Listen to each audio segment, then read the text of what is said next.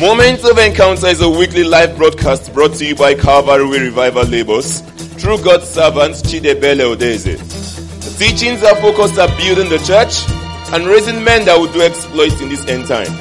This message and many more can be downloaded from our website www.calvaryonline.org or our Facebook and Telegram pages at Calvary Revival Labels. May you have a life-changing encounter as you listen. Jesus conquered the world and gave us victory.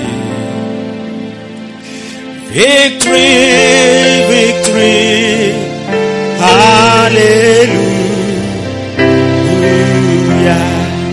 Jesus conquered the world and gave us victory.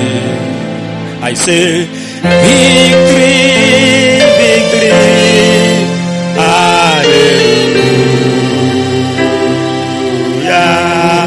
Jesus conquered the flesh and he has given us victory. Oh, victory, victory, hallelujah. Jesus conquered Satan and he has given us victory. Oh, victory, victory, hallelujah.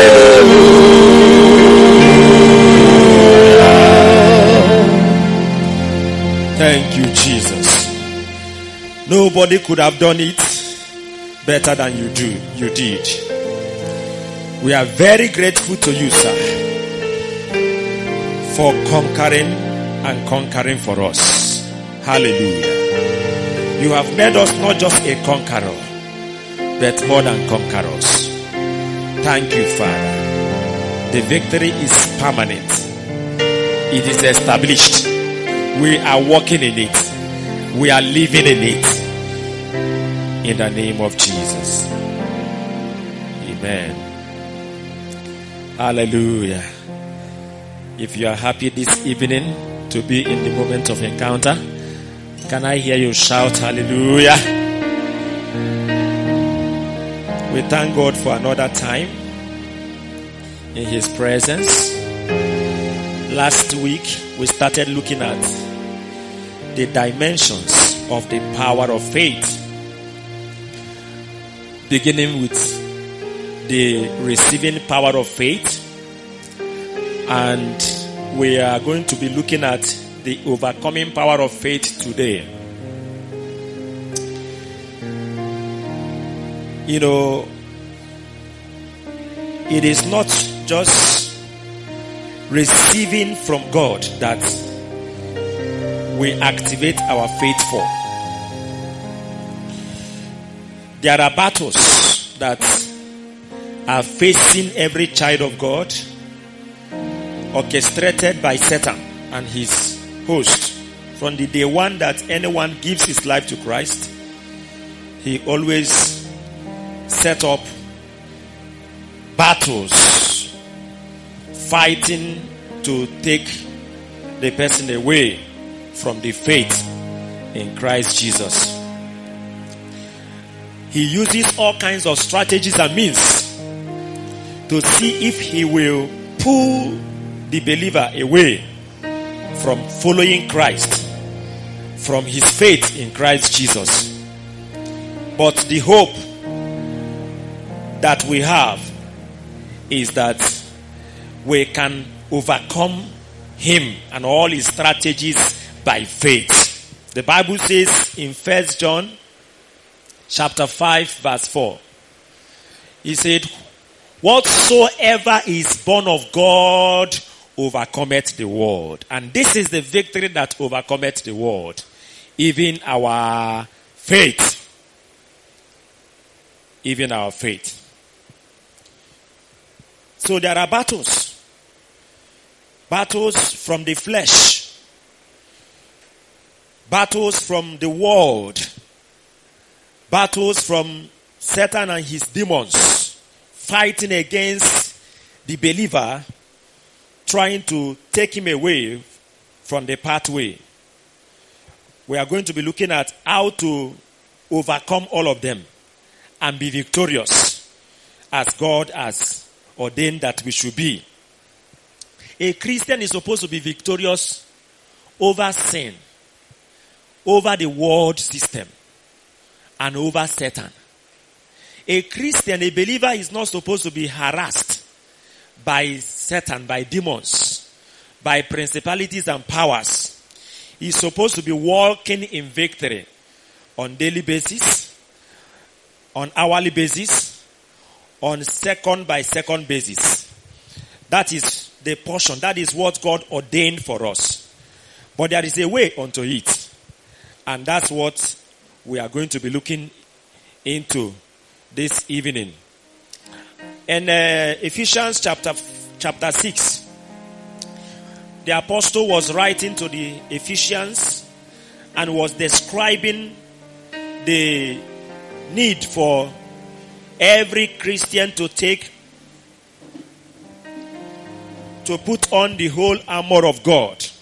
Started from verse 10, he said, "My brethren, finally be strong in the Lord and in the power of his might. Put on the whole armor of God, that you may be able to stand against the wiles of the devil." Wiles. He doesn't have only one why. He has wiles, devices. The Bible says we are not ignorant of the devices of the devil, not device. All of these devices is against the believer. Verse 12 said, "For we wrestle not against flesh and blood, but against principalities, against powers, against the rulers of the darkness of this world, against spiritual wickedness in high places." The apostle say we wrestle. We wrestle. You need to note that there is a battle. We are wrestling against, principalities, against powers. We are wrestling against the rulers of the darkness of this world. We are wrestling against, these are hierarchical organization of satanic kingdom. And if you read further, I said, you are not supposed to be afraid of all of that. All you just need to do is to take unto you the whole armor of God, that you may be able to withstand in the evil day, and having done all, to stand. Stand, therefore, having your loins girt about with truth, and having on the breastplate of righteousness, and your feet shod with the preparation of the gospel of peace. Above all, taking the shield of faith, wherewith you shall be able to quench all the fiery darts of the wicked. And take the helmet of salvation and the sword of the Spirit, which is the word of God, praying always with all prayer and supplication in the Spirit. The Apostle Peter also have something to say on how the devil and his agents are fighting against the believer. In 1 Peter chapter 5, verse 8 and verse 9. 1 Peter chapter 5, verse 8 and verse 9. Say, be sober, be vigilant, because your adversary, the devil, as a roaring lion, walketh about, seeking whom he may devour. Whom resist steadfast in the faith, knowing that the same afflictions are accomplished in your brethren that are in the world. Amen. The adversary, the devil, is going about, walking to and fro as a roaring lion, looking for someone he may devour. But the good news is that we can resist him. We can stand against him, steadfast in the faith. Using faith. There is an overcoming faith we can anchor on and resist him, and he will flee. It was James chapter 4 verse 7 said, resist the devil, and what will happen, please? He will flee. He will flee from you. When you stand on your faith and resist the devil, he will flee from you. But you must have that faith for you to be able to stand on it and resist. So this evening, we will be paying attention. Go back to that Ephesians chapter 6. We'll be paying attention to that verse 16 that said, above all, taking the shield of faith, wherewith you shall be able to quench all the fiery darts of the wicked. Please look at that verse carefully. Above all, there are other armors that we are supposed to put on. There is belt of truth. There is a breastplate of righteousness. Then shodding your feet with the preparation of the gospel of peace. Then helmet of salvation and the sword of the Spirit, which is the word of God. Then prayer. Now, but when he came to faith, he said, above all. Above all. That phrase, above all, is trying to emphasize the very importance of the shield of faith. You know, this armor are the armor that a man that is going into battle must wear, must put on. A Christian is supposed to be in complete armor, day and night, at every point in time. That's what the apostle is talking about here. The other apostle, Peter, was also referring to the same thing.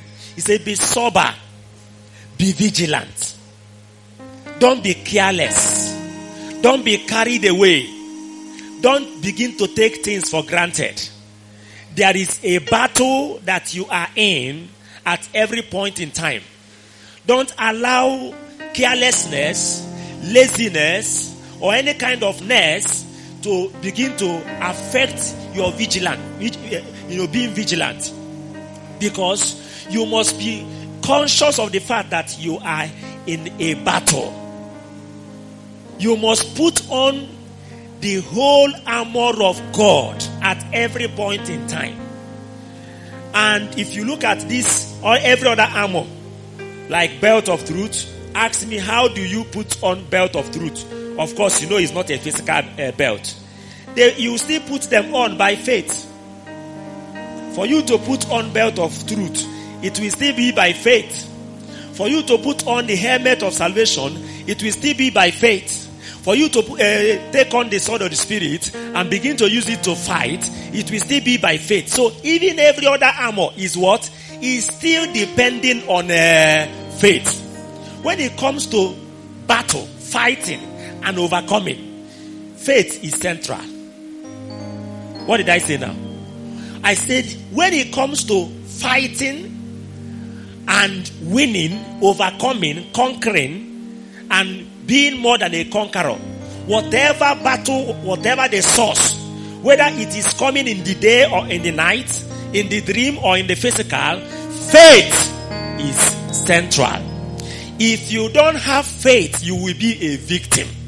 You will not be a victor. For you to be a victor, conquering and being more than a conqueror, everything must be by faith. And then when he wanted to talk about faith, he said faith is a shield. Faith is what? Is a shield.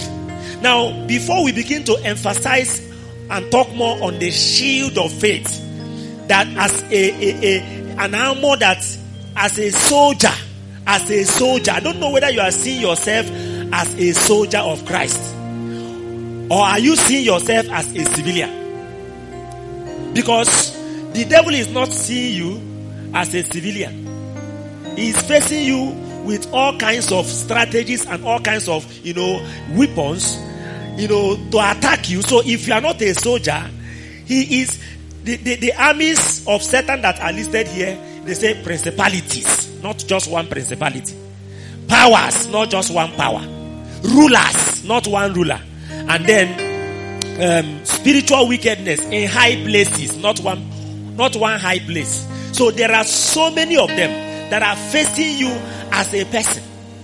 This one is not, why the Bible was using the word resto is that in wrestling, it is one person that wrestles with another person. Are you getting it? Two persons cannot wrestle. Two persons say we want to wrestle. I hope you know what wrestling is. Wrestling is a kind of fighting, but the purpose of wrestling is for the opponent to fall down. That was why he kept on emphasizing stand. Having done all, to stand. Put on the whole armor of God that you may be able to stand. Because somebody is wrestling you to pull you down, to cause you to fall away from the faith. So, in this particular wrestling, we are to be equipped, with every armor, particularly the shield of faith. Now, look at the reason why we were specially advised to take up the shield of faith. He said, so that you will be able to quench all the fiery darts of the wicked. The wicked has fiery darts. Let me read it from NIV, New International Version. He said, in addition to this, take up the shield of faith, with which you can extinguish all the flaming arrows of the evil one. The evil one, Satan, has arrows. His arrows are not ordinary arrows. His arrows are flaming arrows. Arrows that carries fire. When he is about to release arrows, he is not an ordinary arrow. He is a fiery arrow. Flaming arrow. Arrows that are burning, ready to destroy. Now, if you read it with Living Bible said, in every battle, you will need faith as your shield to stop the fiery arrows aimed at you by Satan. The arrows are aimed at you in particular. At every point in time, there is an arrow, flaming arrow, that is aimed at you by Satan. At all times, I'm reading Good News Translation. At all times, carry faith as a shield. Carry faith as a shield. For with it, you will be able to put out all the burning arrows shot by the evil one. With faith and by faith, you will be able to do what? Put out all the burning arrows that are shot by the evil one. So the first thing I want us to consider is, what are these arrows that are flaming, that are burning, that are fiery? That the devil, he is always aiming it at you and at me, trying to shoot it so that by the reason of the arrow, he will be able to bring you down. What are those arrows? Number one, arrows of temptation. Flaming arrows of temptation. The devil, when God in the book of Job asked him, from whence did you come? The Bible said, when the children of God gathered, he also came. Whence did you come? He said, I came from going where? to and fro on the earth. That is a lie. Of course, God knows that he has said half truth. And you know half truth is a lie. It was only in 1 Peter chapter 5 verse 8 we came to understand what he's going to and fro to do. He didn't tell God, I'm going to and fro to devour whoever I can see. It was Peter that revealed it. I don't know whether you're getting me. He doesn't have any other job. He doesn't have any other handiwork. His work is to tempt men and make sure that by his temptation, he brings them into sin. What the devil does by temptation is to lead men by temptation into sin. He also deceives. We are coming to that. But I want you to see something about the temptation that comes from the devil in James chapter 1. Look at James chapter 1, verse 12 to verse 16. Blessed is the man that endureth temptation, for when he is tried, he shall receive the crown of life, which the Lord has promised to them that love him. Verse 13. Let no man say when he is tempted, I am tempted of God. For God cannot be tempted with evil, neither tempt he any man. Is that clear? Verse 13 made it clear that there is no temptation that comes from God. That is to say, every temptation comes from who? From Satan. He's a chief tempter. Verse 14 said, but every man is tempted by Satan. I'm adding that because that is true. When he is drawn away of his own lust and enticed. I don't know whether you are seeing something there. When the tempter comes to a man, the first thing he does before he shoots his arrow, because the arrow is aimed at destroying the man. The first thing he looks at is to discover the lust, the desire that is in that man. Verse 14 says, every man is tempted by Satan when he is drawn away by his own lust and he is enticed. Then when that lust has conceived, it will bring forth what? Sin. And sin, when it is finished, it will bring forth what? Death. When the devil wanted to tempt Jesus after his 40 days fasting and prayer, the first thing he did was to look at what is the desire that Jesus can have now. A man that just finished 40 days praying and fasting, the greatest desire that his body can be desiring for is what? Is food. That was why the first arrow he shot at him was what? The arrow of converting these stones to become bread so that you will eat. Can't you see that you are hungry? Is it not clear that you need to eat? He began to tempt him according to that desire inside his body. Anytime the devil wants to shoot an arrow of temptation to you as a Christian in order to lure you into sin, the first thing he does is to discover a desire, a passion. It doesn't matter, whether the desire just came in. That's why, the Bible said in Proverbs 4 verse 23, it said, guard your heart with what? With all diligence. For out of it cometh all the issues of life.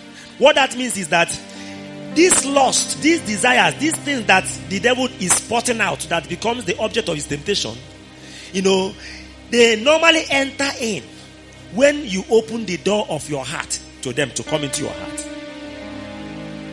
And then when they come, the desire will begin to come up. Before you know it, he will shoot that arrow.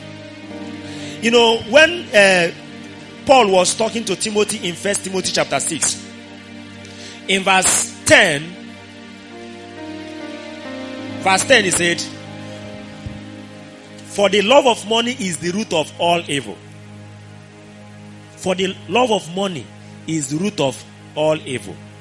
Which why some coveted after, they have erred from the faith and pierced themselves through with many sorrows. If the devil discover that there is a love of money inside of your life, you may be speaking in tongues. You may be doing great things in the name of the Lord. But there is this desire, for money that is seated inside of you. The truth is that when he's going to shoot his arrow of temptation, this flaming arrow is going to get you. If you look at before that verse 8 and 9, he said, okay, verse 6 says, godliness with contentment is a great gain. For we brought nothing into this world, and it is certain we can carry nothing out. And having food and raiment, let us be there with content. But they that will be rich fall into temptation and snare, and into many foolish and hurtful lusts, which drown men in destruction and perdition. Those that want to be rich, those that want to be rich, what happens to them? They fall into temptation, into a snare. There is this quiet desire, and it's not as if being rich is a sin. No, it's not a sin. If you want to be rich, just for the sake of advancing the kingdom of God. Jesus gave a parable of a man that, his ground, that was in Luke chapter 12. His ground brought forth plentifully. And he said, I'm going to pull down my barn. I will build a bigger one. And then he now said, when he finished, he now said, I will say to my soul, it is time for you to eat. Because you have so many, relax, you have so many goods that are stored up for you for many years. And he said, God said to him that night, your soul is required from you. Then how did he conclude that? He said, so shall he be unto the man who, he has acquired so many things for himself in this world, but he is not rich towards God. He is not rich towards God. That is, you have gathered things for yourself on the earth, but you are not rich towards God. It is not for the advancement of God's kingdom or for his cause. So what this place is telling us is that any of such desire that the devil spots inside of you, that will become the object of his temptation. Desire for fame. You want to be popular, you want to be known, you want to be seen. Once he spots it out, these things are silent and quiet. They are not seen. They are there. Pride. Selfishness. They are within. These are things that the devil will see inside a man and then will shoot his arrow. Look at 1 Peter chapter 2 verse 11. 1 Peter chapter 2 verse 11 said, dearly beloved, I beseech you as strangers and pilgrims, abstain from fleshly lust which war against your soul. Abstain from fleshly lust which war against your soul. What temptation the devil is trying to do is to, walk around your lust, the lust that is going on in your flesh, so that he will through it bring you down into sin. He normally takes advantage of the flesh, the old sinful nature. In fact, when you read Galatians chapter 5 verse, from verse 16, he says, walk in the spirit and you shall not fulfill the desires of the flesh. Verse 17, he says, for the flesh is, warring against the spirit, and the spirit is warring against the flesh. There is something in the flesh, fleshly lust, that are warring against your soul. These are the lusts that the devil capitalized on. And that is even what the Bible was referring to. He said in 1 John chapter 5 verse 15, he said, do not love the world or the things that are in the world. In verse 16, he said, for all that are in the world are what? The lust of the flesh, the lust of the eyes, and the what? the pride of life. These are the things the devil will spot out when he wants to shoot the flaming dart of temptation. And the truth is that once that is shot and these things are inside of you, there's nothing you cannot help it. That's how, and how many believers kept on falling into sin again and again, because one lust or the other is inside of their life. That's how you see brothers and sisters born again, but they are still, struggling with, one sin. You see somebody say, I have fallen again. What have you fallen again? I have watched pornography again. I have committed masturbation again. Why? Because there is a lust that began to creep in. Maybe you see yourself allowing this lust building up inside of you when you begin to expose your eyes and your ears to the things of the world that you're not supposed to expose your eyes and your ears. And they will come in. Before you know it, you see yourself falling into it again and again. So that's on the flaming arrows of temptation. You remember how Joseph was tempted. The day the woman decided to, become violent about it, Joseph was not aware that it is going to happen. But the only thing that saved Joseph that day was that there is no desire. There is no lust inside of him for immorality. Some of you that you have this kind of lust in you. Something is, you notice that there is a secret desire for sex, for immorality inside of you. The devil is aware. He's seeing it. You notice that even though you are born again, you are speaking in tongues, but you are not even sure of yourself. That if the devil happens to arrange this dart in a corner with an opposite sex at any point in time, that you are going to survive it. What will make a man to survive temptation and overcome it at the point of this kind of arrow is that there is no lust, there is no desire that you have in that respect. Your desire is for God. That was why, Joseph said to the woman, it's not possible. Because my desire, my hunger is to please him. The devil knew that Jesus came into this world to, rule over the world, to take over the world, to take over the kingdoms of the world. He knew. That was why he offered it to him. He said, if only you can, fall down and worship me, it will be yours on a platter of gold. Jesus actually came into this world for that purpose. So that desire is inside of him. So he has to tempt him with that. But Jesus knew that even though I came to rule, I came to, recover what Adam lost in the hand of Satan from him. But it's not going to be through this way. His desire is to keep on walking with God and worshiping God and not to fall down to any devil. Amen. So, this flaming arrow is real. It is going on every time, every moment. And you see, when you hear the story of how Christians, how believers fall into one temptation or the other, how they fail to overcome sin, how they fail to overcome temptations that leads to sin, you will notice that they are not really standing with the shield of faith. We are going to be seeing how to practically take up the shield of faith and overcome every form of temptation that comes from the devil.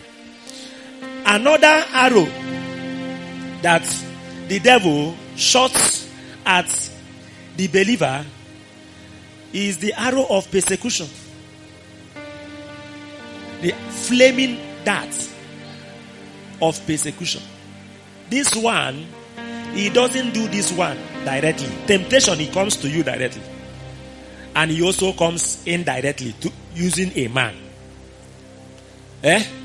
But persecution, what he does is to create a system and cause men to adopt and accept that system. And then by the time, you now say, I'm not going to follow this system that the devil has orchestrated because it is contrary to the will of God, then the men that are following the system will turn against you. That's persecution. And Jesus Christ spoke voluminously to the disciples about the persecutions and the hatred they are going to be facing from the world. In Matthew 10 verse 22, Jesus said to the disciples, "You shall be hated by all men for my sake." You shall be hated by all men. I don't know whether you have read that scripture before. I think you need to open to that verse. There are several scriptures that spoke about that. These are the things that you must arm yourself, before this arrow will come. Otherwise, you will see yourself falling. Matthew chapter 10 verse 22. "And you shall be hated of all men for my name's sake." Excuse me, how many men will hate you for the sake of Jesus' name? How many men? All men. For those of you that are looking for favor from all men, and you still want to be identified with Christ, I tell you that a time will come when all men, all your classmates, all your colleagues in that market that are in the same line of shop with you, they will all hate you. Why?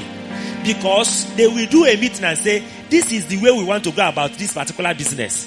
And you will say, "Excuse me, according to my faith in Christ Jesus, I cannot follow in this." All men in your family that are your family members, one day they will hate you. Why and how?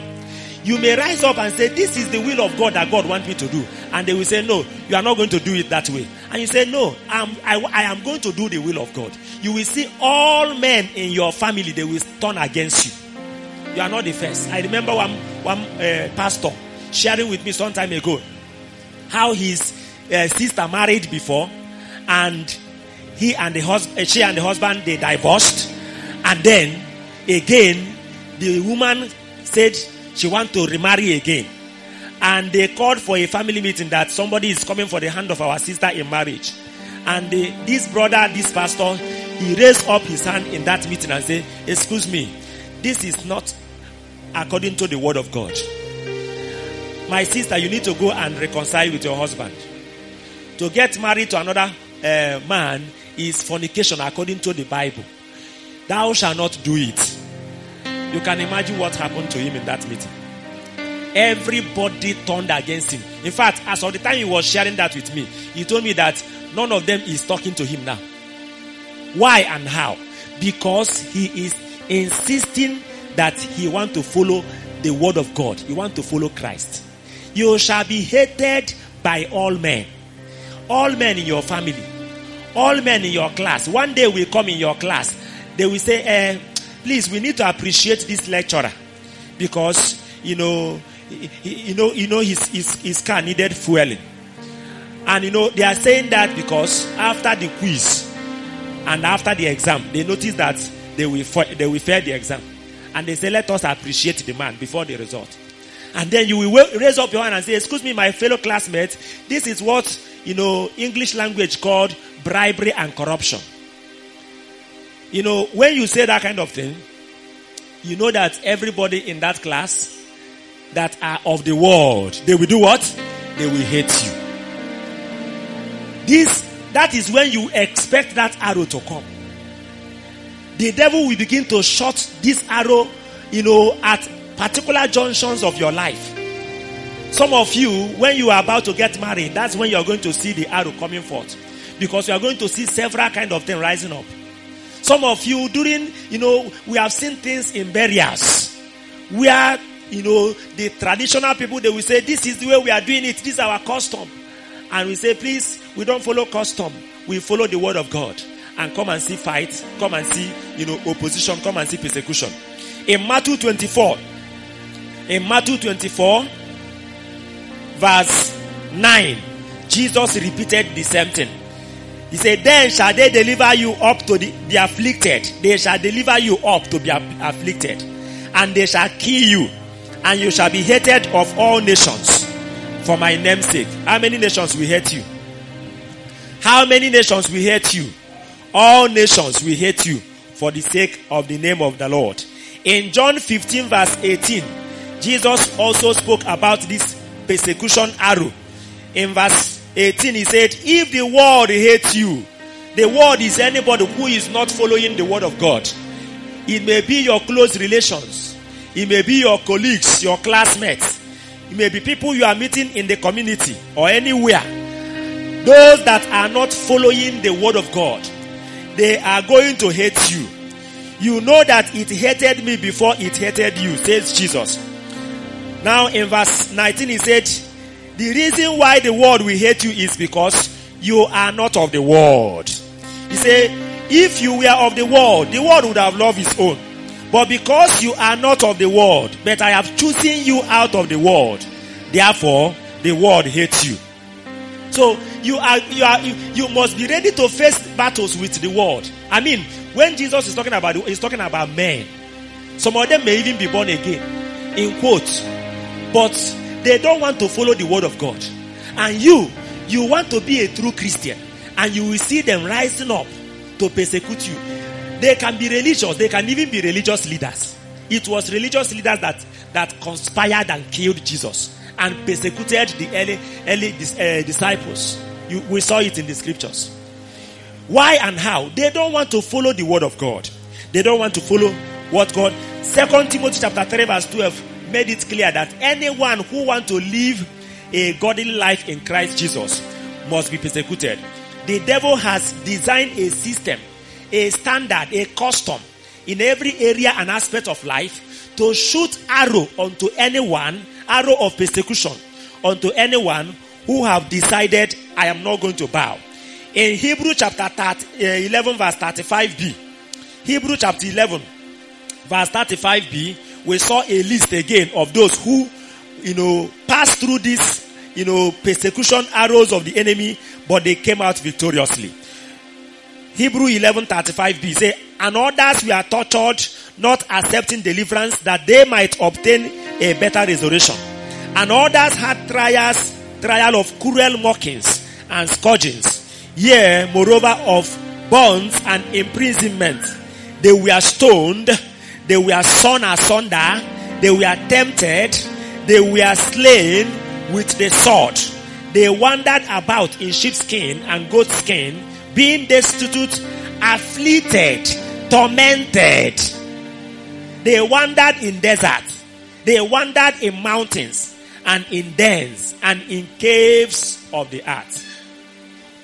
I read about Roland Taylor in 1555 when the Bloody Mary, were burning people, killing people that are standing for Christ. That 5 days before his death, he wrote a letter, and for his wife and for his children. They have already determined that in the next 5 days, they are going to burn him. What they do in those days is, do you believe in Christ? Are you still believing? Are you still standing for Jesus? They will put you at the stake and put fuel on you and put fire, and the person will be burnt alive. Some of them, when they are getting burnt, as just like Stephen. These are men that the devil shot arrows of persecution at, and they overcame. There is a secret behind their overcoming. We are going to see it shortly. But the arrows of, persecutions, they are real. The devil, let me tell you, if you are not suffering persecution at all, you are not a true believer. Simple and short. You are compromising your faith somewhere. Go and shake your life. If everybody is liking you, nobody hated you for the sake of Christ, nobody is persecuting you, nobody is mocking you, maybe you are dressing like the world. Maybe your way of life is like their way of life. The way you are speaking is the way they are speaking. Once there is a difference between you and the world, the next thing that will happen is persecution. It's a law. You cannot run away from it. So the devil orchestrates that arrow. And, the good news for us is that we have a weapon to overcome. And that is faith. We will overcome by faith in the name of Jesus Christ. There is also, of course, Jesus promised in John 16 verse 33. He said, in the world you are going to have a tribulation. In the world you are going to have what? Tribulation. So, just know that the world is going to raise tribulation against you. And there's a particular in the letters that he was writing to the churches in Revelation chapter 2. The church in Smyrna. Revelation chapter 2 verse 8 to 10. He said, and unto the angel of the church in Smyrna write, this thing says the first and the last, which was dead and is alive. I know thy works and tribulation and poverty, but thou art rich. And I know the blasphemy of them which say they are Jews and are not, but are the synagogue of Satan. Look at verse 10. Fear none of those things which thou shalt suffer. Behold, the devil shall cast some of you into prison. The devil shall cast some of you into prison. How is he going to do that? Through men. I hope you know that. He will not appear and say, I am the devil. I'm casting. No. He will use men to shoot that arrow of imprisonment to some of you. And you know, when Jesus is saying, he's not asking you to start praying that it will not happen. I hope you know. He's just telling you that this is going to happen. So prepare. Don't say, oh Lord, please don't let the devil do this. Don't waste your time. He said he will allow the devil to do what? To cast some of you into prison. If he allowed the devil to kill Jesus, is he casting you into prison that he will not allow? That you may be tried, and you shall have tribulation 10 days. Be thou faithful unto death, and I will give you the crown of life. Be thou what? Faithful unto death, and I will give you the crown of life. May God help us in Jesus' name. Another arrow that the devil normally shot at believers is the arrows of discouragement and despair. Arrows of what? Discouragement and despair. He will just come to you and say to you, look at you. For years you say you are serving God. You served God. When you are in secondary school, you are the president of your secondary school fellowship. You serve God when you are in the university. You are the president of your fellowship. You are in the executive. Even as a youth corper, you served God in the executive. Now that you have graduated 5 years after graduation, look at your life. I don't know whether are you getting me? This kind of arrow is the most deadly. And it will come to you at a particular junction. Elijah just finished, doing great exploits. In 1 Kings chapter 18. He has, but he said, by my word, in chapter 17, there shall be no rain, there shall be nothing. And it happened. And then he came back and killed all the prophets of Baal after he called down fire. Great exploit. Now the next thing was the threat from Jezebel. Jezebel just said, the God do so to me, and more also, if by this time your head will not remain on your head. The Bible says when Elijah heard that, he went for his life. And the next thing he said is, oh God, I am tired of this life. In fact, I'm not better than my fathers. Just take my life away. This is the arrow that has, caused some people to backslide from the faith. For some people, they have committed suicide. It's one of the most deadliest arrows of the devil. He will just begin to bring the situation of your life and say, look at you, how many years have you followed God? If God really loves you, why will he allow this thing to happen? He will begin to try to reason with you that, see, you just better leave this faith. Okay, you say you are following Christ. You are a disciple. Your mates, all of them have gotten married. And that is a lie. I hope you know it's a lie. Because if you search throughout the world, all your mates have not gotten married. But he will tell you, can you see this one? I invited you to the child education the other day.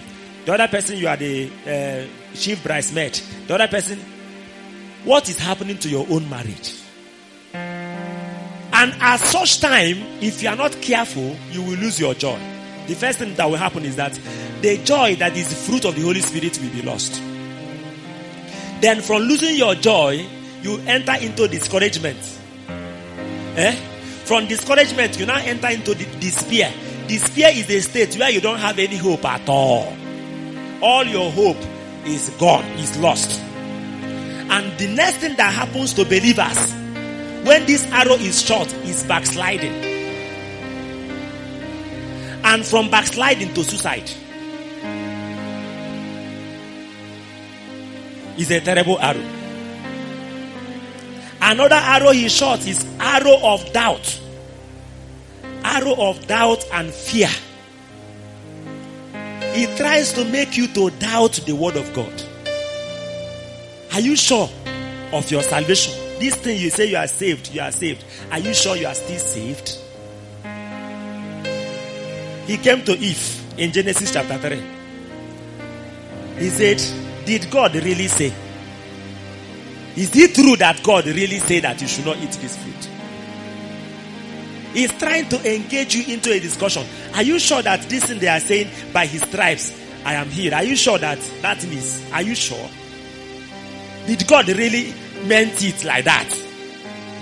He will begin to create an atmosphere around your situation, around the condition that you are passing through that particular moment, to begin to make you to doubt the word of God. And then the next thing that will happen is you will just become afraid of the situation. And as a result of that, you are already out of the race. Arrows of accusation. The Bible called him the accuser of the brethren.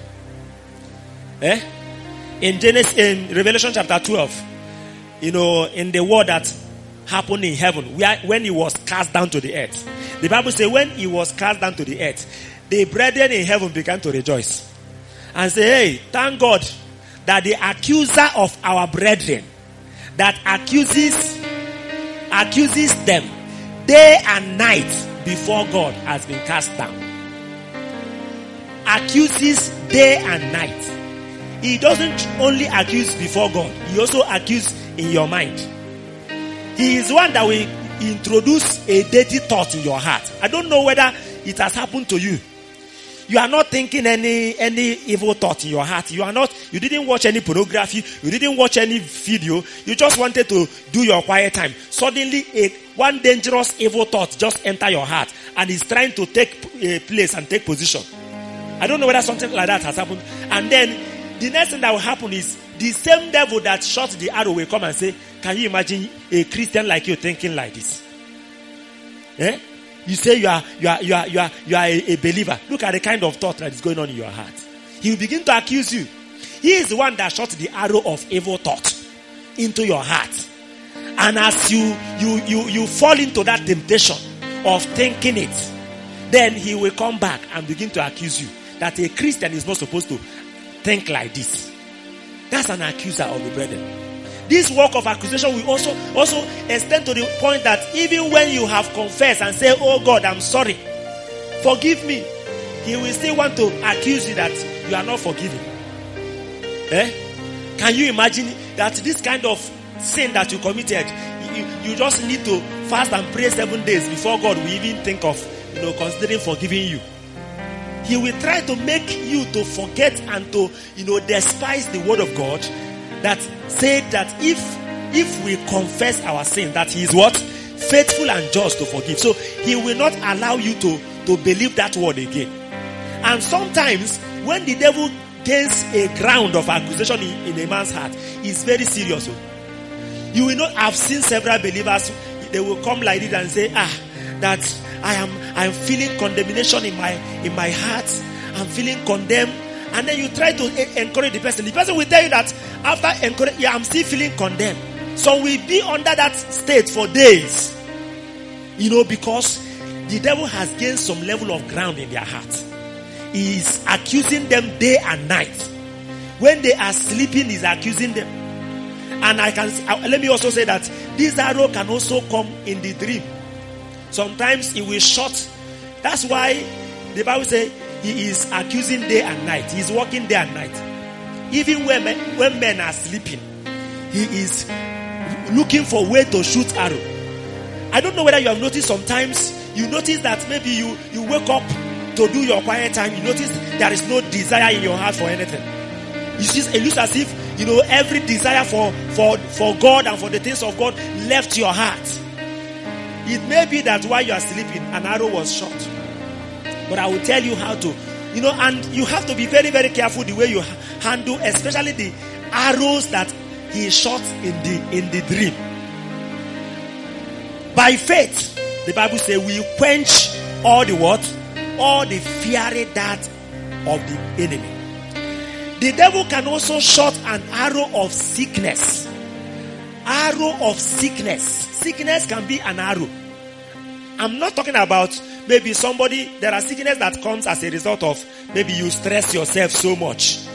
That is the malaria that can come to you as a result of, mosquito biting the person. That's for those that believe that. Anyway, me, I don't believe that if mosquito bites me that I can be sick. I don't believe that. Why I don't believe that is that I believe that by his stripes I'm healed. So my own is settled. But I'm telling you the normal thing that happens to people. That is, somebody will tell you, I am having malaria. The next thing they will ask you is, did mosquito bite you? It's a normal natural cause of malaria. And then sometimes somebody can stress himself. These are natural causes. But there is this one that doesn't come by natural causes. It's an arrow. One young man, I called him one day and I was trying to ask him to do something for me. He said, sir, I don't have time. I cannot do that. I said, what is happening? He said, my mother was sick. What is the cause of the sickness? The sickness, he said, she just noticed that her body began to swell. Everywhere we are swelling and all of that.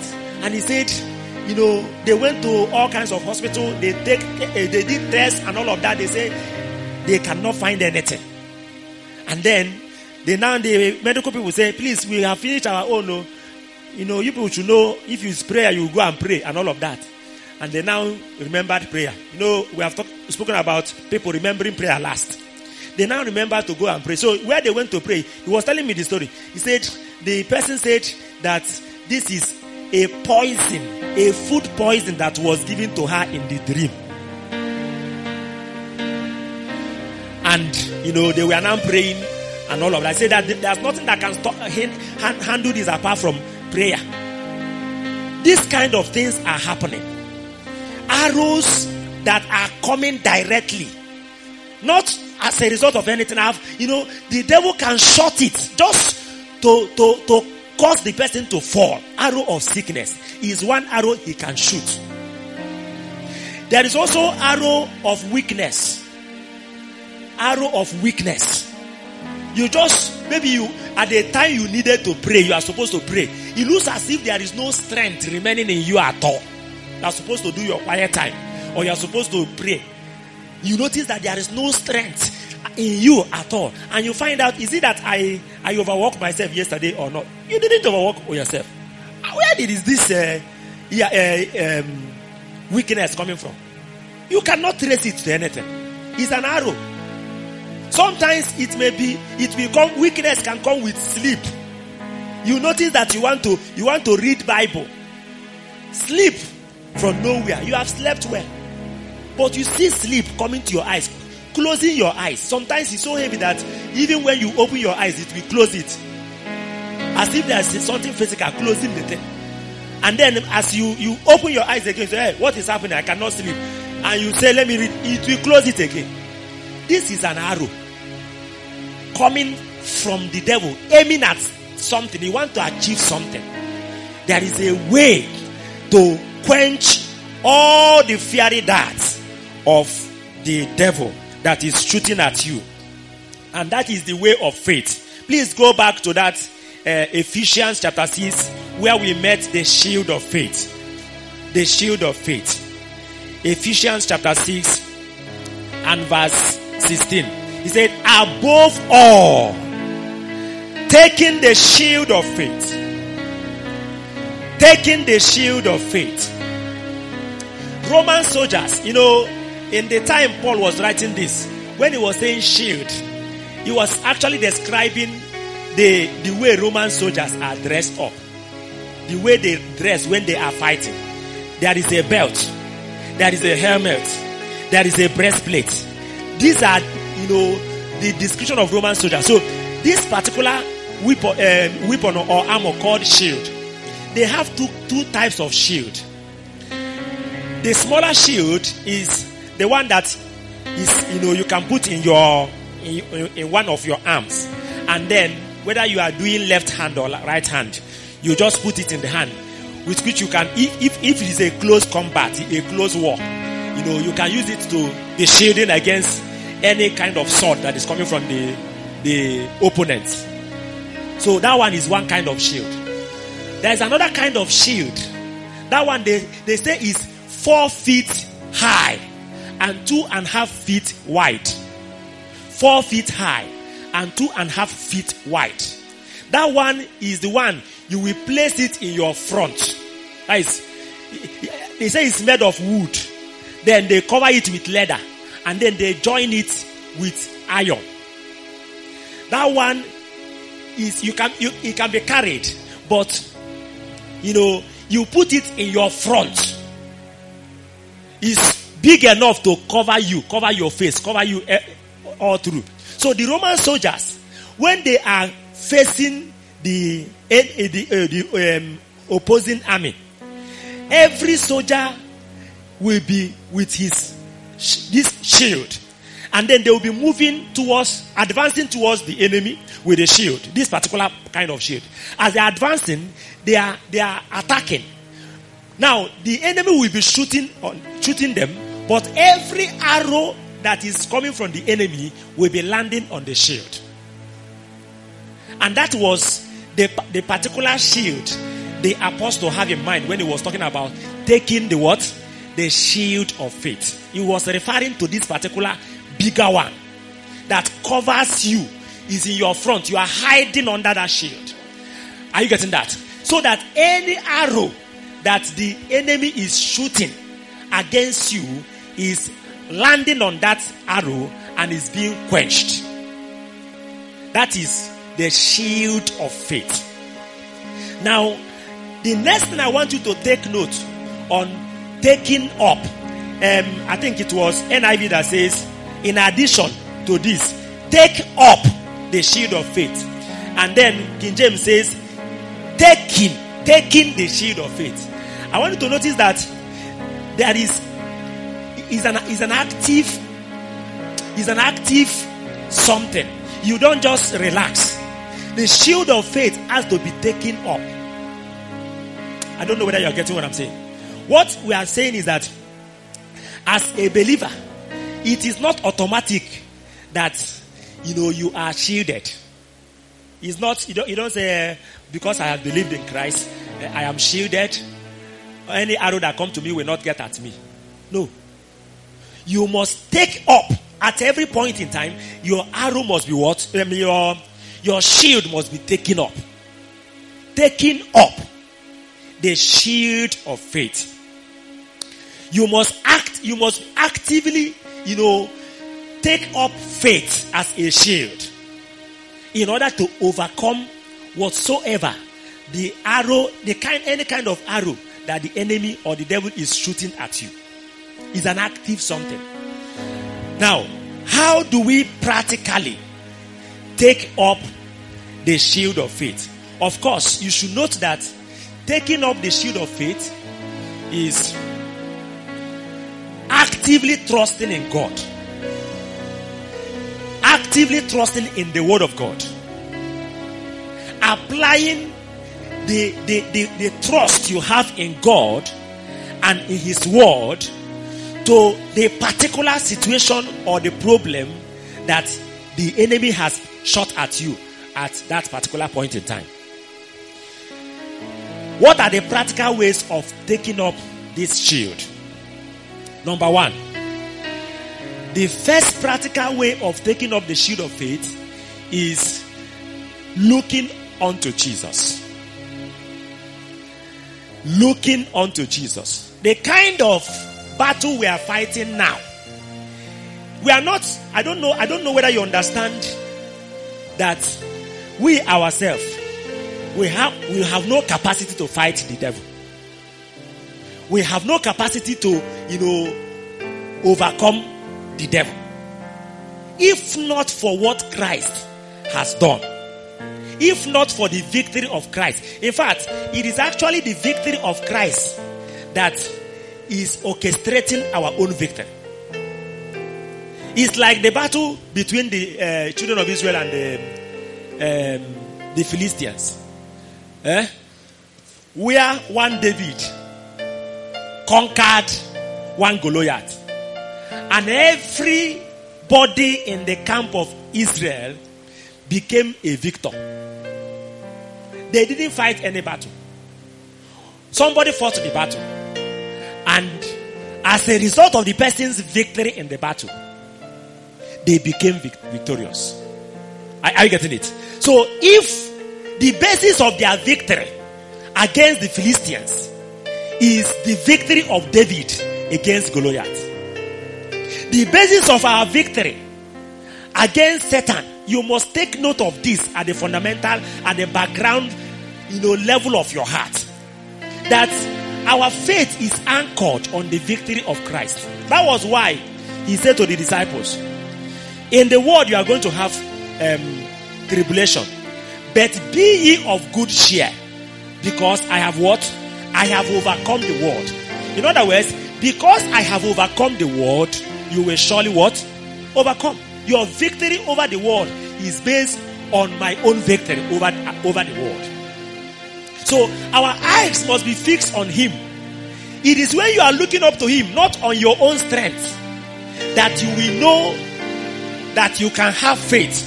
Even if they say they are going to kill you believing in Christ, you will notice that because your eyes is fixed on him, you just remembered how he suffered and died the cruel death in the hand of those who persecuted and killed him. You will be standing.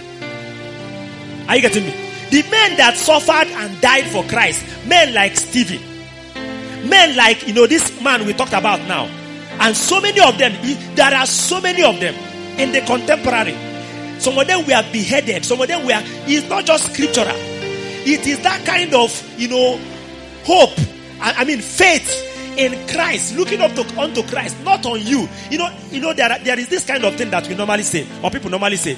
Somebody will say, my faith has not reached the level of your own faith. I don't know whether you have heard that kind of thing. You people are the people that have faith now. Me, we are still coming up. My faith has not reached your own faith. Now, when you are saying that kind of thing, you are causing confusion for yourself. Because you are trying to, take faith out from God and make faith the object of itself. Faith is not standing alone. If you think that I have greater faith than your faith, do you know how to have the same kind of faith that I have? You don't need to look at faith. Look at the object of my faith. What is the object of my faith? Where is my faith anchored on? My faith is anchored on God. My faith is anchored on Christ. 1 John chapter 4 verse 4 said, little children, you have overcome them, because he that is in you is what? Is greater than he that is in the world. That's where I didn't have that kind of faith because I am a superman. I have that faith because I have decided to anchor my faith on the word of God. When you, no matter how weak and how little you think your faith is, anchor your own faith, that thing you are calling little, on the same word, on the same Jesus, on the same God, you will notice that you will pass through that situation and overcome. Is somebody getting what I'm talking about? That's the problem we normally have. You think, bro, your own faith is powerful, your own faith is super. You say, for how many years now, 20 years now, you have not been sick and all of that. That's powerful. And then you think that I'm a superman. I'm not a superman. I don't have a super faith. What happened is that I anchored my faith on the word of God. If you forget about, because sometimes when you are in that kind of, maybe let's say an arrow of sickness is shot at you now. And then you are trying to say by his stripes I'm healed, this cannot be, and all of that. And then something will be telling you, I hope you know that your faith has not reached this spoon. You know you have not. So when you try the much you can try, you know what to do so that you will not die. That's the problem. Where is Broshidi's faith anchored on? Did he anchor his faith on himself? He is nothing by himself. He is nothing on himself. His faith is anchored on God. His faith is anchored on the word of God. Are you getting that? So when you anchor your own faith on Jesus, who is the word of God, that's the victory. The victory is looking unto Jesus. That's where the victory comes. That's how you quench the fiery darts of the devil. Once your eyes is off him, when you read Revelation chapter 12, verse 1, 2, 3, 4. In verse 3, he said that he was describing Satan. He said there is a wonder that appeared in heaven. The first wonder was a woman that wanted to give birth, covered with sun, and the moon was under his feet. The second wonder was, a dragon that has 7 heads and 10 horns. 7 heads. How many heads do you have? And you have to face somebody that has 7 heads. It can't be by our own wisdom, because his wisdom with 7 heads is more than your own. It must be by looking unto Jesus. Because when you read further in chapter 19 of the same Revelation, you will notice that the same dragon was conquered by what? By the word of God. He said, he that was riding on the white horse, whose name is the word of God, he conquered that same. So no matter how complicated the devil and his arrows seems to be, by the simple word of God, you will prevail. If you will only, anchor your faith looking unto Jesus, who has gone before. That was why we sang that hymn. Looking unto Jesus, who is gone before. So it is why you keep looking on his victory. Keep seeing how he conquered, that your own faith will remain alive for you to continue to conquer and continue to conquer. So it is looking unto him. Number 2, there you must also still the same word of God, but this time around you must be specific. A thorough knowledge and timely application of the finished works of Christ as it relates to the flesh, as it relates to the world system, and as it relates to Satan.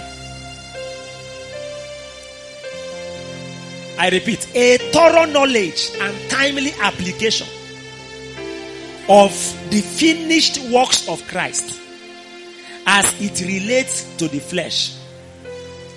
You see, in Galatians chapter 5, where the Bible was talking about the flesh is warring against the spirit. Let me show you something quickly there so that you can understand what we are talking about. Galatians chapter 5, look at verse 17. For the flesh lusted against the spirit, and the spirit against the flesh, and these are contrary to the one to the other, so that you cannot do the things that you would. Now, he now said in verse 19, the works of the flesh are manifest, which are these: adultery, fornication, uncleanness, lasciviousness, idolatry, witchcraft, hatred, and so on.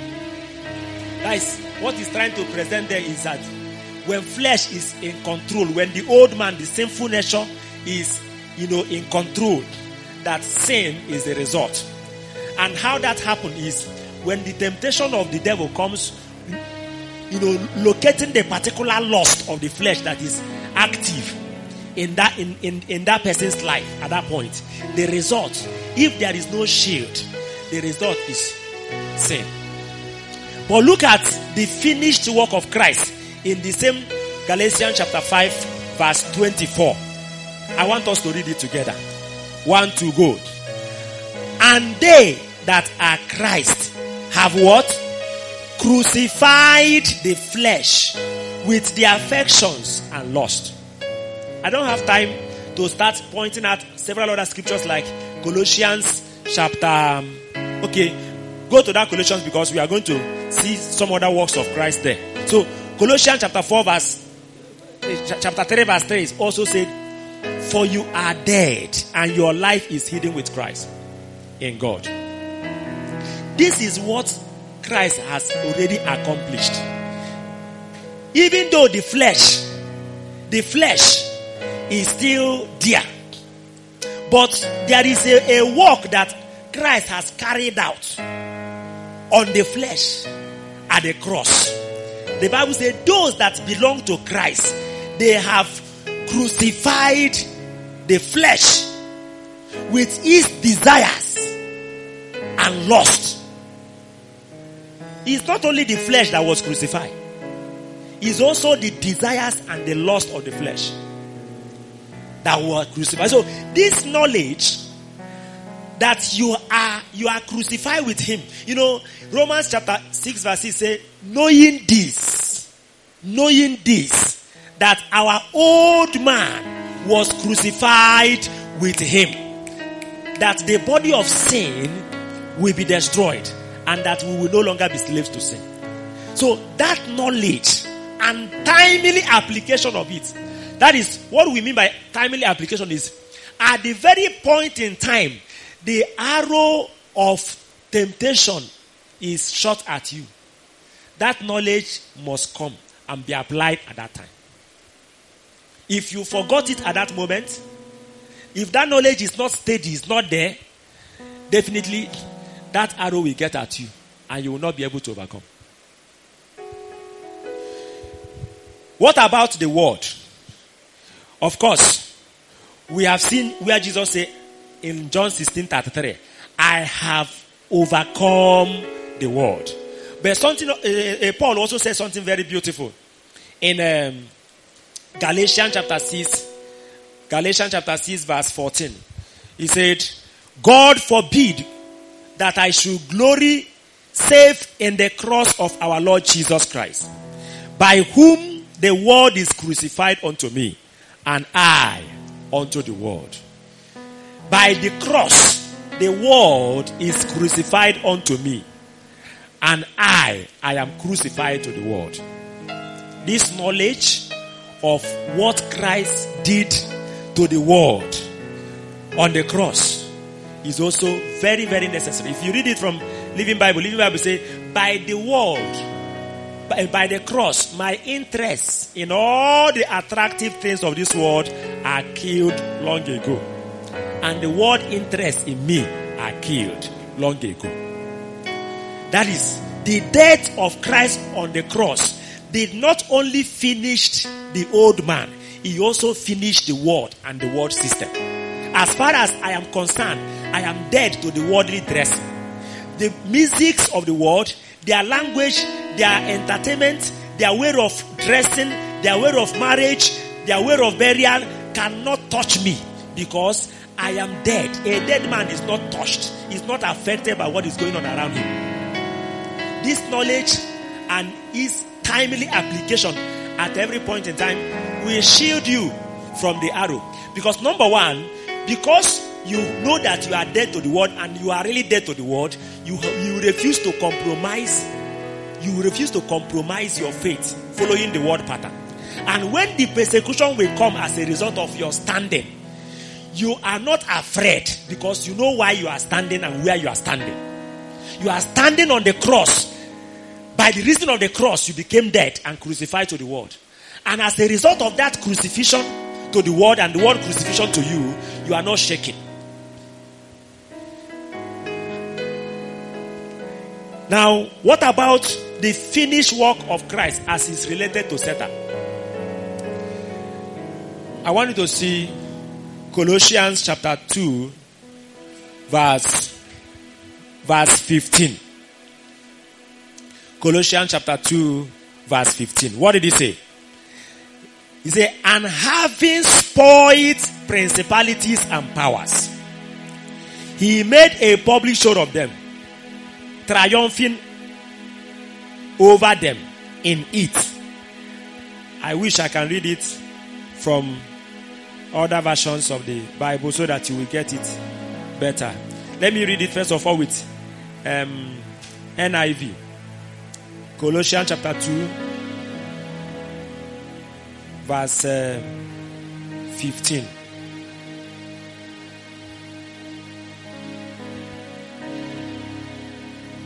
Colossians 2:15.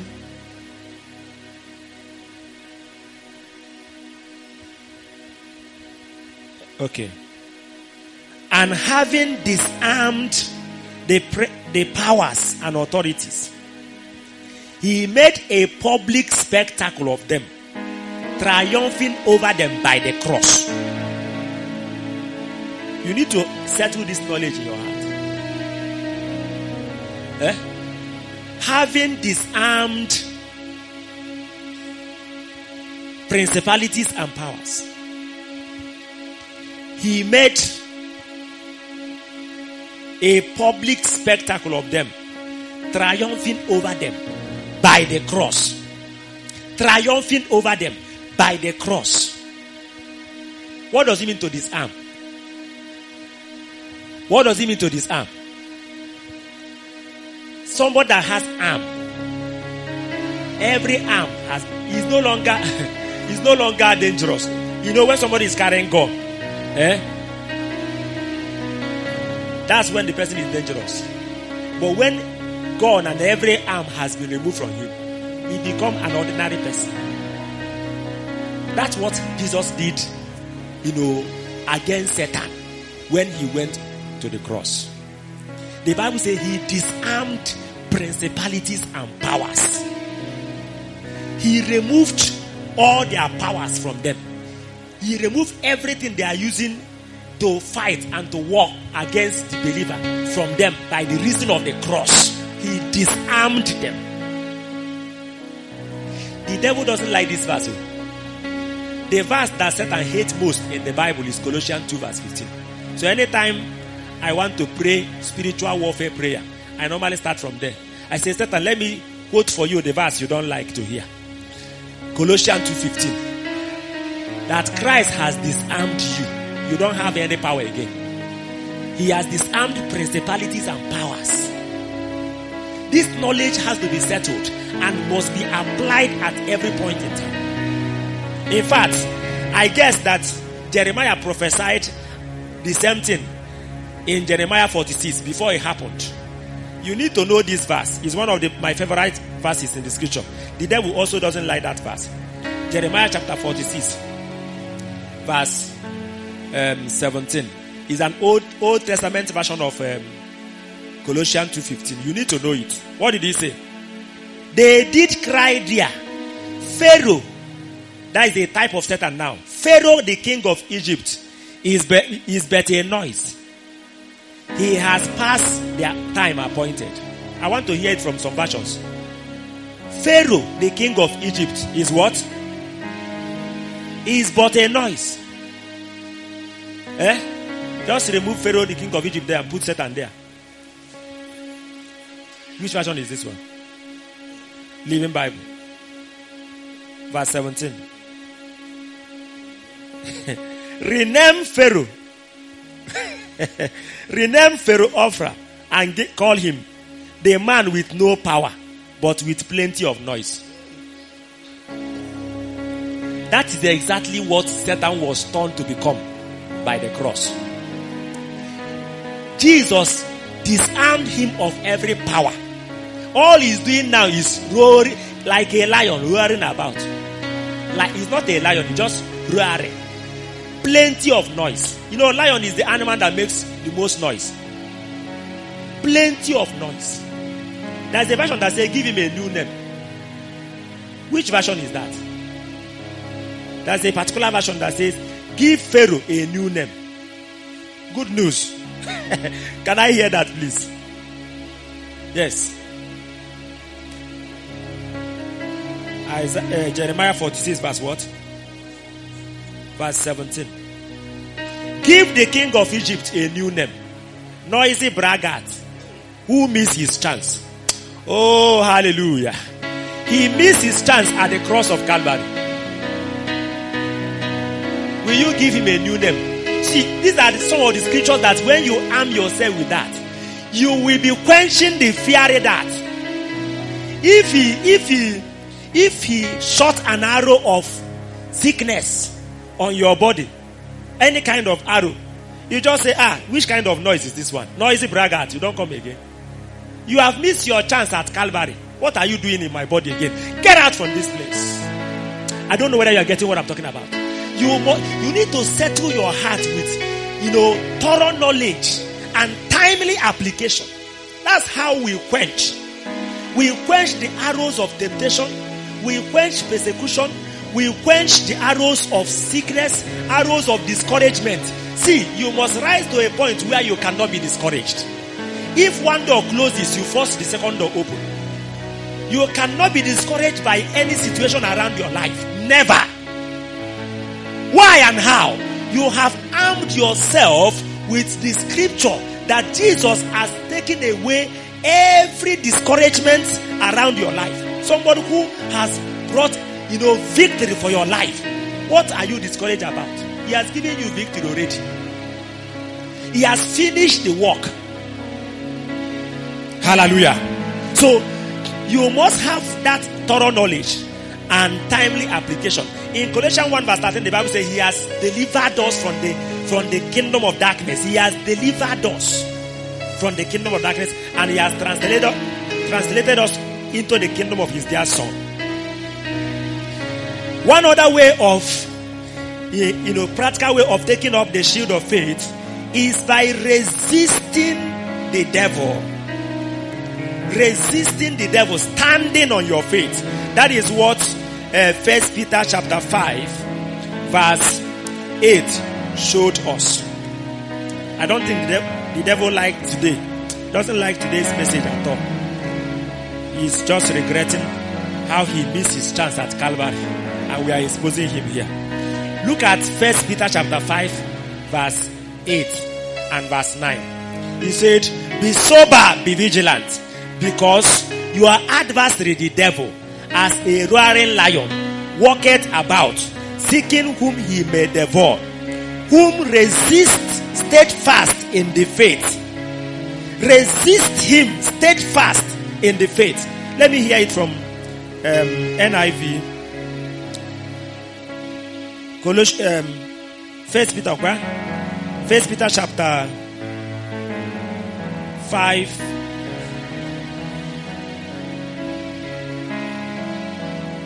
5:8. Okay. Verse 5:9. Let me read 9 now. Resist him, standing firm in the faith. Resist him. Why you are what?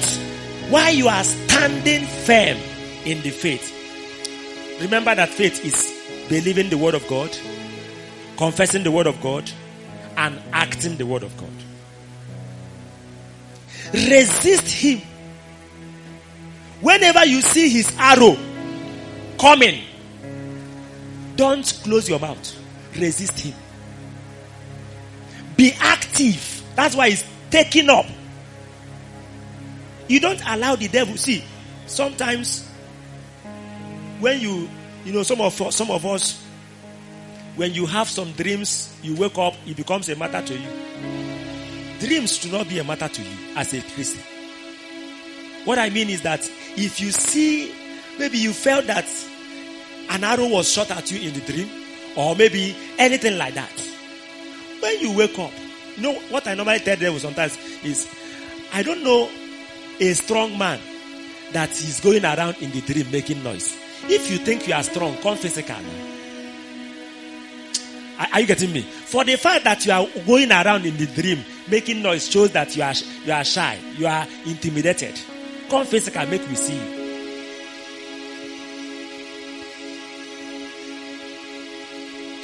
Taking up the shield of faith. Quench it. You don't allow it. I have seen several, strange things occurring. I have seen sometimes strange things will just occur in my body, or when I see that, I just laugh. I say, this one, the noise braggart has come again. You just quench it. If it is a doubt that the devil is trying to introduce in your heart, any kind of arrow, you must learn to, by the reason of the word of God, standing on the word of God, and then resist the devil. If you don't know how to resist the devil, say, Satan, I resist you. I had an experience. Let me just conclude with that story. On one occasion, the devil shot an arrow of sickness at me. Initially, I didn't know it was an arrow of sickness. Throughout that week, I was very busy. And during the weekend, I preached throughout the weekend, from Thursday to Sunday. In fact, the last message, I couldn't preach the last message well, the way I wanted to. In fact, I couldn't have preached the last message because, as of that time, my whole body and everything is just saying, don't go, you are sick. I know the devil is lying. My head was shaking and everywhere. So, as I was lying down and the time for me to go to the pulpit was reaching, my head was doing like this. Boom. I heard the voice of the devil. He came and said, can't you tell them to play a message you have preached before? You can see that you cannot preach now. I said, no, that I cannot tell them that. Because if I tell them to play the message that I have preached before, what will I tell them is the reason why I couldn't come to the pulpit. I'm not sick, I'm okay. So I have to carry myself, get to the pulpit and preach. They didn't know what was going on. The lies the devil was telling, inside. But it's an arrow. I didn't know. I thought it's a stress. So when I came back home, I went to school. I was in school on Monday, and I was in school on Tuesday. On Wednesday, the thing continued. So it was, I think Thursday. Yes, it was on Thursday. The thing continued, but I refused to yield. I refused to accept it. I was somewhere at home. I just went home, and I was like, let me rest. And this thing was increasing, and at a time, I felt, I should go to toilet, and at the same time, I felt I should vomit.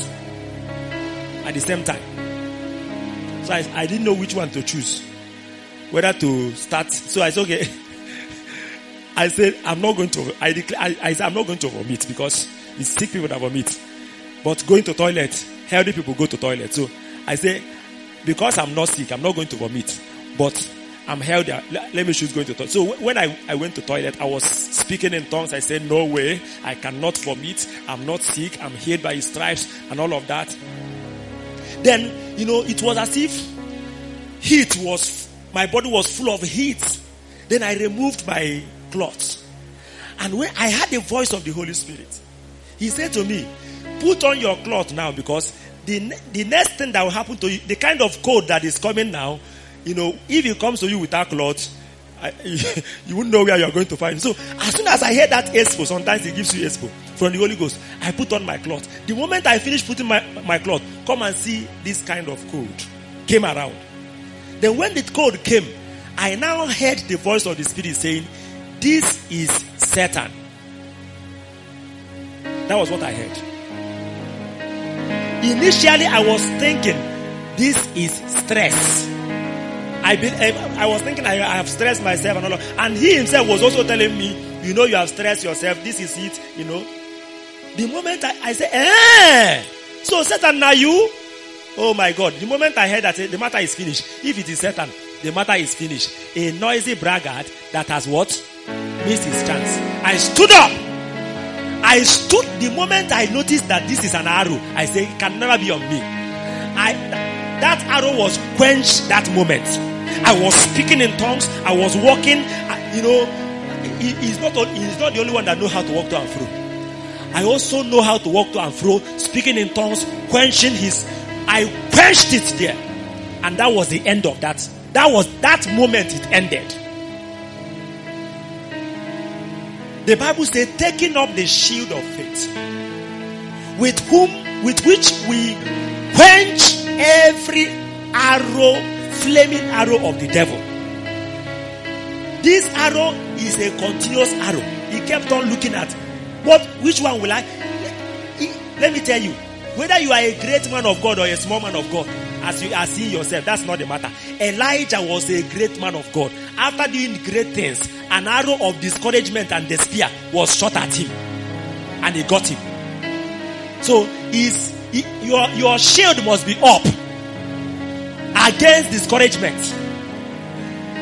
And let me warn, the devil does not come. Before I close, he does not only come in your mind talking to you like if. No. He can come through somebody to do something around your life that will cause you to get discouraged. It may even be the closest person to you. It may even be the person you are regarding as a wonderful person, or even a Christian, a believer. Can you imagine how Jesus would have been discouraged by Peter's denial? You remember Peter's denial? A close friend, swearing that he doesn't know you. If not that Jesus, is faith himself, you are going to become faith yourself today. Because that is how we will overcome and continue to overcome and overcome until we finally end. The Bible says Satan will come and cast some of you into prison. Satan will try some of you. He will kill some of you. But be faithful unto death, looking unto Jesus. I say to you, you can be faithful unto death, looking unto Jesus. Because people that were faithful unto death, looking unto him, they were not angels. They were not angels. They are human beings like us. And because they have passed through that way, we are passing through the same way, and we will overcome. Rise on your feet and let us pray. Onward, Christian soldiers, marching us to war, looking on to Jesus, who is gone before. Christ the royal master, leads against the foe. Hey. Forward into battle to see banners again. Onward, Christian soldiers, marching us to war, looking unto Jesus, who is gone before. Onward, Christian soldiers, go onward, marching us to war. I say, looking unto Jesus, who is gone before. Hallelujah. Christ the royal master, leads against the foe, forward into battle, sees banners. Onward, Christian soldier, onward, Christian soldiers,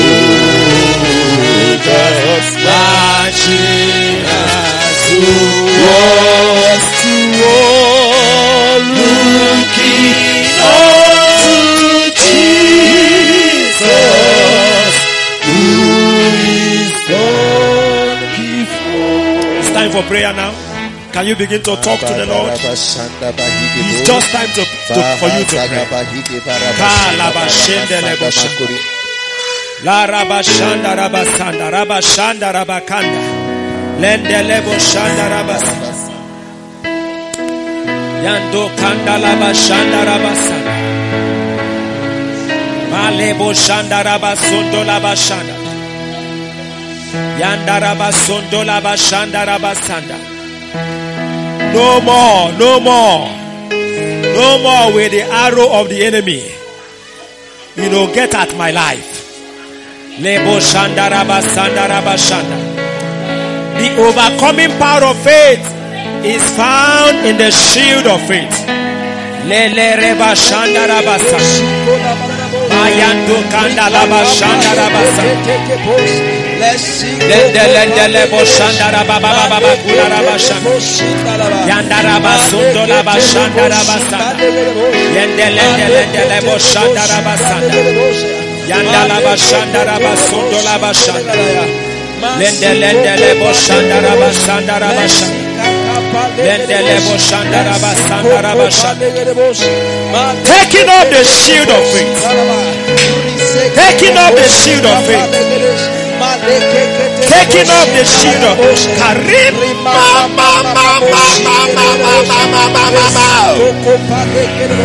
Give him a new name.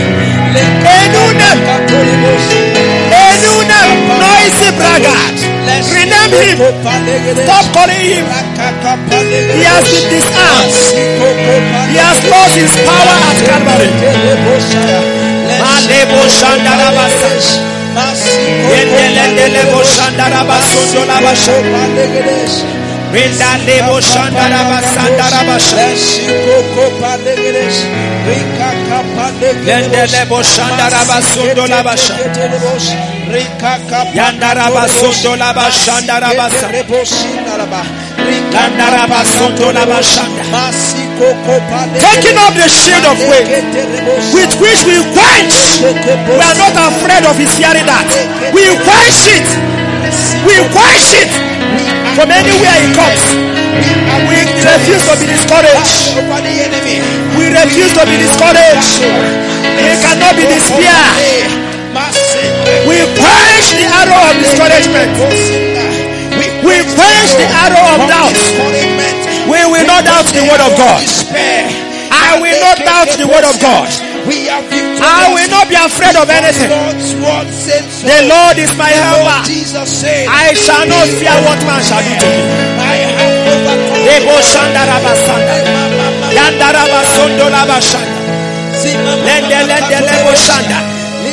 Even an arrow of death. I didn't mention the arrow of death. The devil can send it. We quench that arrow of death. We stop it.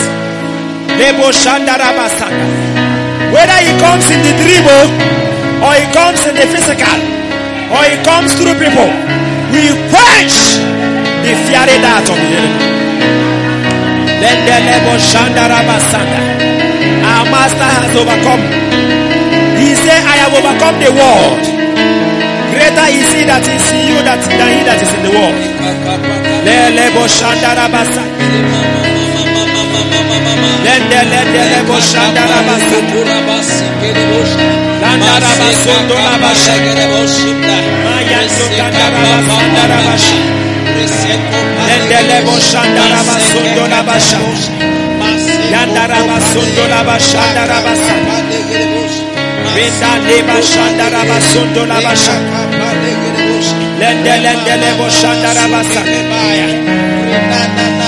Now listen.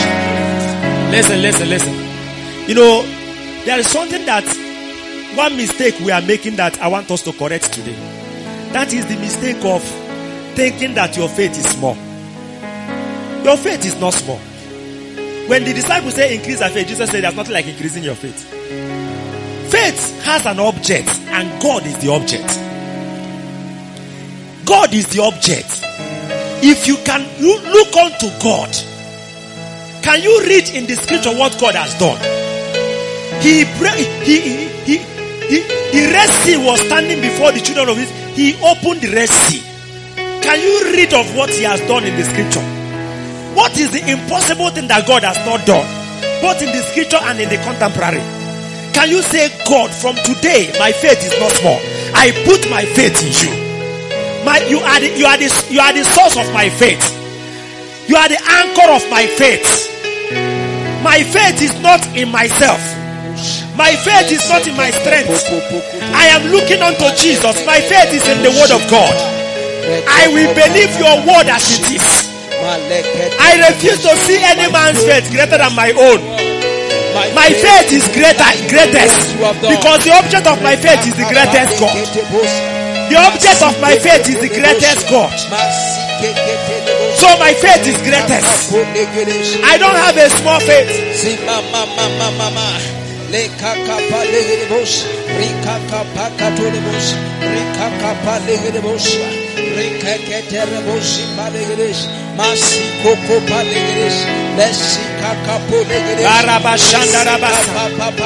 My faith is on the Lord. I fix my gaze on Jesus.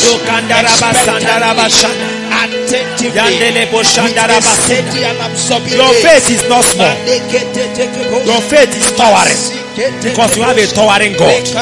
He's anchored on God. God is the source. God is the source. In the name of Jesus. Amen. In the name of Jesus. Amen. Now I want you to take a prayer point on the word of God. A thorough knowledge of the word of God, especially as it concerns the finished work of Christ on the cross. We saw how the old man was crucified. We saw how the word was crucified. We saw how even Satan has been disarmed by the cross. There are several other scriptures like that. I want you to take a responsibility before God that you will search them out and you will believe them and live according to them, and take them up at every point in time. Take a pledge before God that you will not be lazy in searching out the scriptures that are dealing with the finished work of Christ, so that you can anchor your faith on the cross, on the finished work of the cross. We are not afraid of Satan. He has been disarmed. Hey, the Bible says he has missed his chance. He missed his chance at the cross. He missed his chance at Calvary. Jeremiah 46:17, synonymous with Colossians 2:15. He has been disarmed. Malebo Shandarabasanda. Yandarabasondolabashandarabasanda. Take a responsibility that you will particularly search out the word of God that has given us a shield against the flesh, the arrows of temptation, the arrows of persecution. There are scriptures that you must daily arm yourself with to be able to, shield yourself from every arrow of the wicked.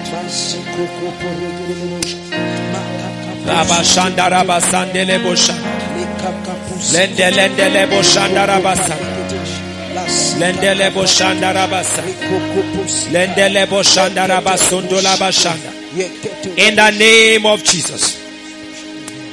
In the name of Jesus. Amen. Finally, for tonight, I would like you to take a stand now. The Bible says, resist him. Resist him. Standing firm in your faith. Standing in the word of God. Standing on your faith in God. Resist him. Standing firm. I want you to rise up now and begin to resist Satan in every area of your life.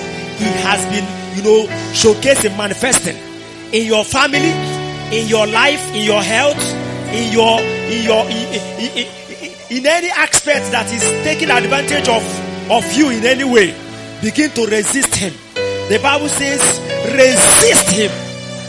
Lebo shandaraba sandaraba shanda. Laraba sondolaba shanda. In the name of Jesus, I resist you.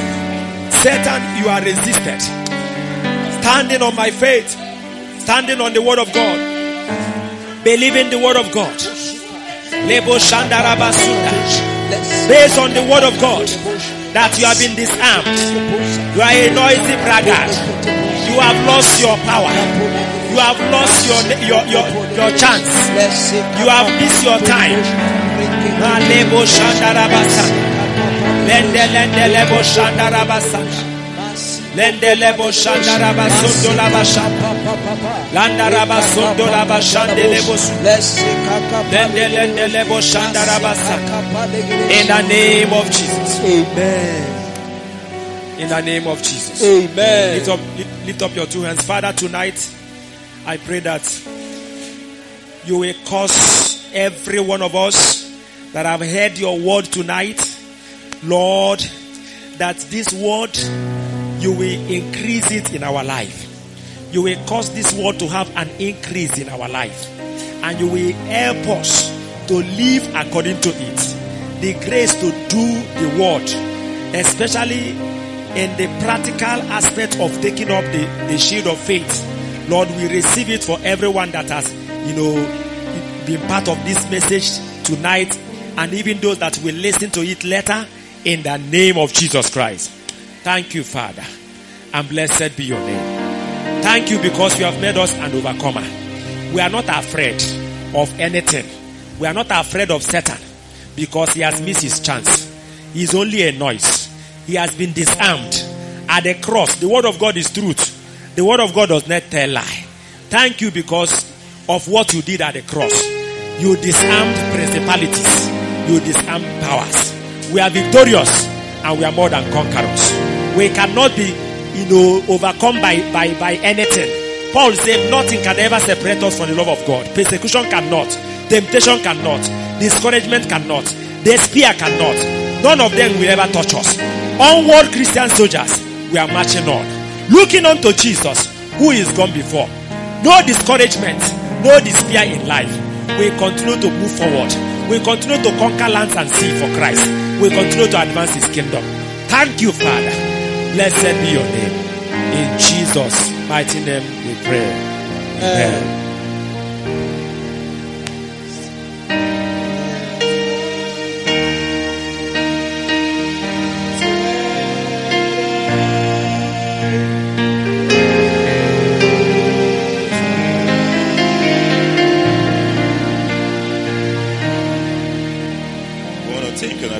Listening to Moments of Encounter tonight. It was brought to you by Calvary Way Revival Lagos, Enugu, Nigeria. As we usually say and do, please, we are very much interested in your questions, your testimonies and comments. If you have any of the above, please send them to our email, and the address is at calvarywayrevivallabels@gmail.com. I repeat, calvarywayrevivallabels@gmail.com. Further information on our programs and our messages, which will be of great blessing to you, please do well to visit our website, www.calvarywayonline.org. That is www.calvarywayonline.org. You could also like our Facebook or Telegram pages, which is at Calvary Way Revival Lagos. That is Calvary Way Revival Lagos. We'll be back same time next week on the same channel. Until then, endeavor to put into practice the word that you have heard today. May the Almighty God preserve and keep you in these evil days. Amen. God bless you and good night.